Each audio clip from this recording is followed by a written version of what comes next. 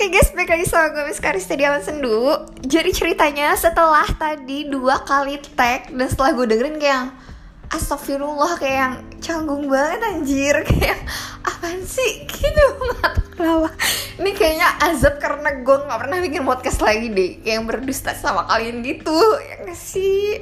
Intinya karena ini gue bikinnya sore, jadi kayak selamat sore semuanya, apa kabar? Jadi sebenarnya kayak aku pengen bikin podcast ini sambil jalan-jalan sih, cuman karena kayak keadaan di luar itu lagi nggak kondusif ya, kayak yang panas tapi nggak panas banget, tapi kayak yang kayaknya pengen hujan, tapi kayak yang hujannya tuh malam, kayak gitu, ngerti nggak sih? Jadi kayak yang panasnya tuh nggak menyengat tapi yang bikin gerah aja gitu, kayak nggak ada angin, kayak gitu, ngerti kan? Ngerti ya? Terus aku juga kayak yang mau cerita sih, kayak aku agak sedikit bangga sih, kayak yang ternyata Aman Sendu itu kayak yang udah 920 listener. Cuman aku gak tahu ini listenernya beneran listener atau enggak, atau kayak cuman ngeklik doang, kayak yang, oh gak asik nih, coba yang lain kali aja asik, kayak gitu. Ya asik. Anjir, overthinking banget orangnya ya. Wah, intinya selamat sore semuanya, apa kabar? Kebetulan juga kayak yang tadi siang aku baru dapat kabar kayak yang teman aku baru dapet berita duka. Ada berita duka dari teman aku, maksudnya Rifan Farida Salma, ayahnya meninggal subuh tadi. Kayak yang subhanallah, aku tuh kayak kalau ada berita yang kayak gitu, aku selalu memposisikan diri aku ada di sana gitu. Ya ampun, aku kuat nggak ya aku ini? Maksudnya dengan segala planning yang Rifan dan keluarganya buat, kayak yang pokoknya nanti kita lebaran bareng ya, gini, bajunya samaan, pasti udah ada arah ke sana kan. Sekarang udah memasuki besok banget pun udah bulan puasa gitu. Kayak yang aku gak kebayang, astagfirullah, kayak yang aduh gak kebayang, gemes. Sebenernya aku mau ke sana, cuman kayak yang jauh, Bibi gimana gitu. Pokoknya nah, aku tuh berduka cita, aku sedih banget. Maksudnya kayak yang sabar ya Bibi, aku tuh Bibi kuat. Pokoknya kayak tetap jalanin terus apa yang ada, semangat. Pokoknya Bibi tuh orang yang luar biasa, pasti bisa, harus terus kuatin mama, jaga adik-adik, kayak gitu deh pokoknya ya Bi. Pokoknya Bibi, I love you. Pokoknya ya. Terus kita lanjut lagi ke topik. Terus kayak yang udah 920 nih listener. Terus kayak yang jadi kayak yang PR aja gitu buat gue, kayak yang anjir, berarti lumayan ada ya yang dengerin. Terus kayak yang gila, lu berdosa banget gak bikin Miska. Coba kalau misalnya diinget-inget, kayak yang terakhir aku bikin itu kayak yang 1 tahun yang lalu. Sumpah, iya bener, 1 tahun yang lalu, November deh kayaknya terakhir. Atau kapan ya, pokoknya itu juga kayak yang sebelumnya juga aku kayak udah mulai gak niat tuh kan, jadi bongkar aib sendiri. Bukan gak niat sih, maksudnya kayak yang udah bingung gitu, aduh mau bikin apa ya gitu. Astagfirullah, parah. Pokoknya intinya terima kasih. Nah, aku cuma mau ngucapin sama yang udah dengerin ya, maksudnya kayak yang terima kasih, kamu udah ngeklik ini aku gitu loh sampai 920. Walaupun aku nggak tahu ya yang tadi aku bilang, kayak yang kalian cuman mungkin skip aja sih, kayak oh ini nggak seru nih, oh ini nggak seru gitu sih. Cuman nggak tahu, cuman aku sekali lagi maksudnya pasti adalah satu ada dong, masa nggak ada? Maksudnya kayak satu benar-benar dengerin banget, mudah-mudahan ada dong kayak gitu pokoknya. Terus kayak yang ini juga kayak yang sebagai podcast mengawali awal tahun 2021 ini ya. Terus kayak semoga aku lebih semangat untuk menjalani hari. Terus kayak udah Miska jalanin aja. Sumpah ya, godaannya itu di 1 tahun kerja tuh kayak yang ada kerjaan enak yang lain, kayak yang pengen deh. Tapi setelah gue pikir-pikir lagi, kayak yang lu tuh harus bersyukur kerjaan lu tuh udah enak, nggak usah lu ngebayangin kerjaan orang atau kerjaan yang lainnya gitu kan. Dengan lo nikmatin, nyaman, enjoy apa yang ada, ya nanti lo akan ngerasain berkahnya sendiri, kayak gitu maksudnya. Ya gak sih? Pokoknya kayak gitu. Terus kayak setelah gue pikir-pikir, kayak gue nih orangnya gak bersyukur banget ya. Sebenarnya udah ada di depan mata lo yang enak, cuman kayak lo tetep pengen yang lain gitu. Kayak gitu, ya gak sih? Ini parah banget, Miss Karista emang dasar. Pokoknya kayak gitu. Terus wish aku untuk tahun 2021 ini sih, khususnya buat bulan puasa ini sih, kayak yang Miss, lu tuh emang harus bener-bener puasa deh. Kayak yang lu tuh udah parah banget, makan mulu lu anjir, makan tidur kayak gitu. Parah sebenarnya. Kalau misalnya aku takut juga sih ngomong kayak gini, maksudnya kayak yang setelah aku niatin, takutnya malah nanti aku malah balas dendam. Tadi pagi kan gue gak makan, berarti malam gue harus makan, kayak gitu. Pada kayak gitu. Kenapa ya aku suka banget makan? Kenapa ya? Ada yang tahu nggak? Kenapa ya? Mau kayak gitu. Terus apalagi aku mau cerita apa lagi ya jadi ke aku nih. Sumpah, terus aku mau cerita sebelumnya juga kayak yang udah banyak sih kayak yang Kak punya ini itu bikinnya di mana, ini bikinnya di mana Kak, kayak gitu.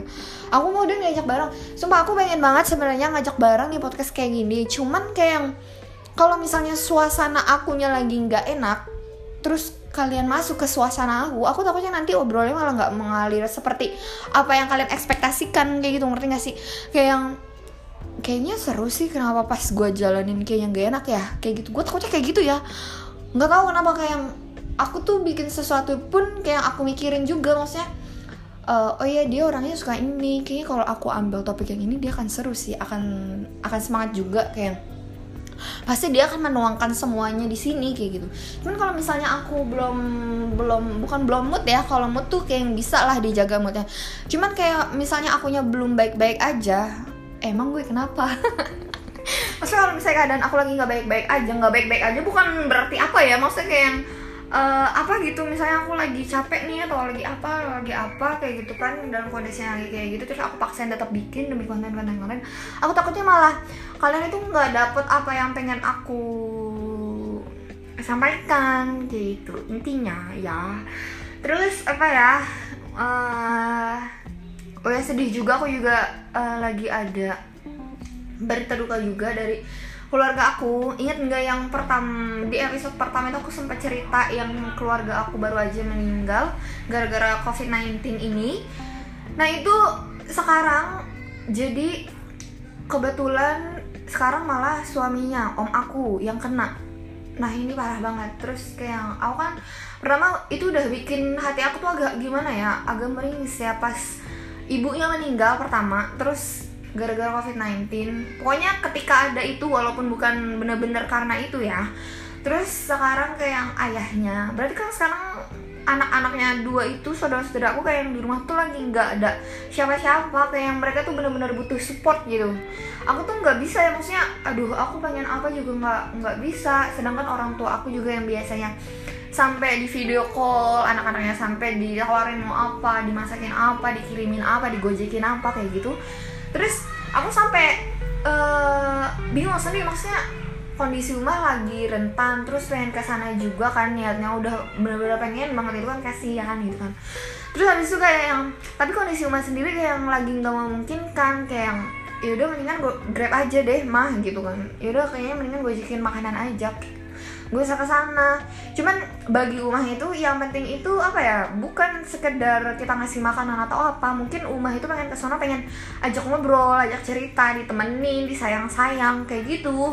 Aku ngerti sih maksudnya, cuman kalau misalnya kondisi Umahnya juga lagi kayak gitu kan, jadinya malah membahayakan diri sendiri kan, kayak gitu intinya. Pokoknya intinya untuk Aninda Alia semoga cepat membaik, Om Paidin juga semuanya. Maksudnya sekarang emang di tahun-tahun ini ya, 2 tahun ini emang lagi diuji berat. Emang setiap keluarga itu pasti ada ujiannya. Iya pasti ada. Kayak yang aku ujiannya misalnya apa sama keluarga aku, terus mereka ujiannya apa sama keluarga mereka, itu pasti ada. Cuman ya sebisa mungkin kalian harus bisa ngelewatin tahapan-tahapan ini, karena kan kalau misalnya kita mau maksudnya kayak nyerah atau apa ya kan nggak mungkin juga. Maksudnya Tuhan pun ngasih kita ujian kayak gini ya karena Tuhan tahu kita mampu, ya nggak sih? Nah pokoknya kayak gitu. Semoga kalian itu bisa mengambil pelajaran dari sini juga ya, yang ngedengerin, kayak yang jaga kesehatan. Ingat corona itu masih ada guys, pokoknya sebisa mungkin dimanapun kalian jangan abai, jadi pakai masker itu tetap. Terus karena ketika kalian pakai masker itu kalian nggak tahu sebenarnya kondisi kalian kayak gimana. Pokoknya terus yang kedua itu aku mau kasih tahu kalau vaksin itu emang bener-bener bagus ya.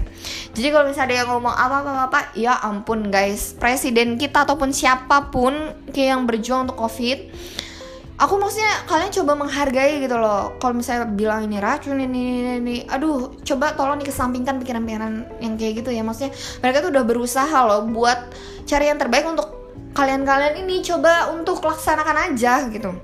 Tinggal cobain kayak yang walaupun ini kan maksudnya mereka pun udah nyoba duluan gitu, kayak yang kemarin Raffi Ahmad udah nyobain siapa kayak gitu, dan mereka aman justru. Nah kayak gitu, walaupun gak 100% kita gak tahu ya aman atau enggak, dengan aktivitas kita yang sekarang udah benar-benar bebas, terus sekarang udah mau puasa taraweh lagi kan. Nah sekarang aku juga kayak bingung nih, maksudnya aku kan sekarang lagi ada di rumah Mbah, terus kayak Mbah tadi nanya kita mau taraweh di mana kah? Kayak kita taraweh di rumah atau di masjid situ kan? Deket sih masjidnya, cuman aku khawatir ya kayak ini masih banyak orang, terus ada ini pasti kan Mbah gimana sih kayak yang ketemu teman-temannya, pasti ada aja yang ngobrol, sentuh-sentuhan. Aduh aku juga sebenarnya kayak agak sedikit worry sih, tapi kayak di rumah aja deh Mbah, kayak gitu intinya. Intinya selamat menunaikan ibadah puasa semuanya. Selamat datang juga ya, maksudnya di Awan Sendu di 2021 ini. Buat yang baru dengerin, maaf kalau misalnya podcastnya baru segini ya.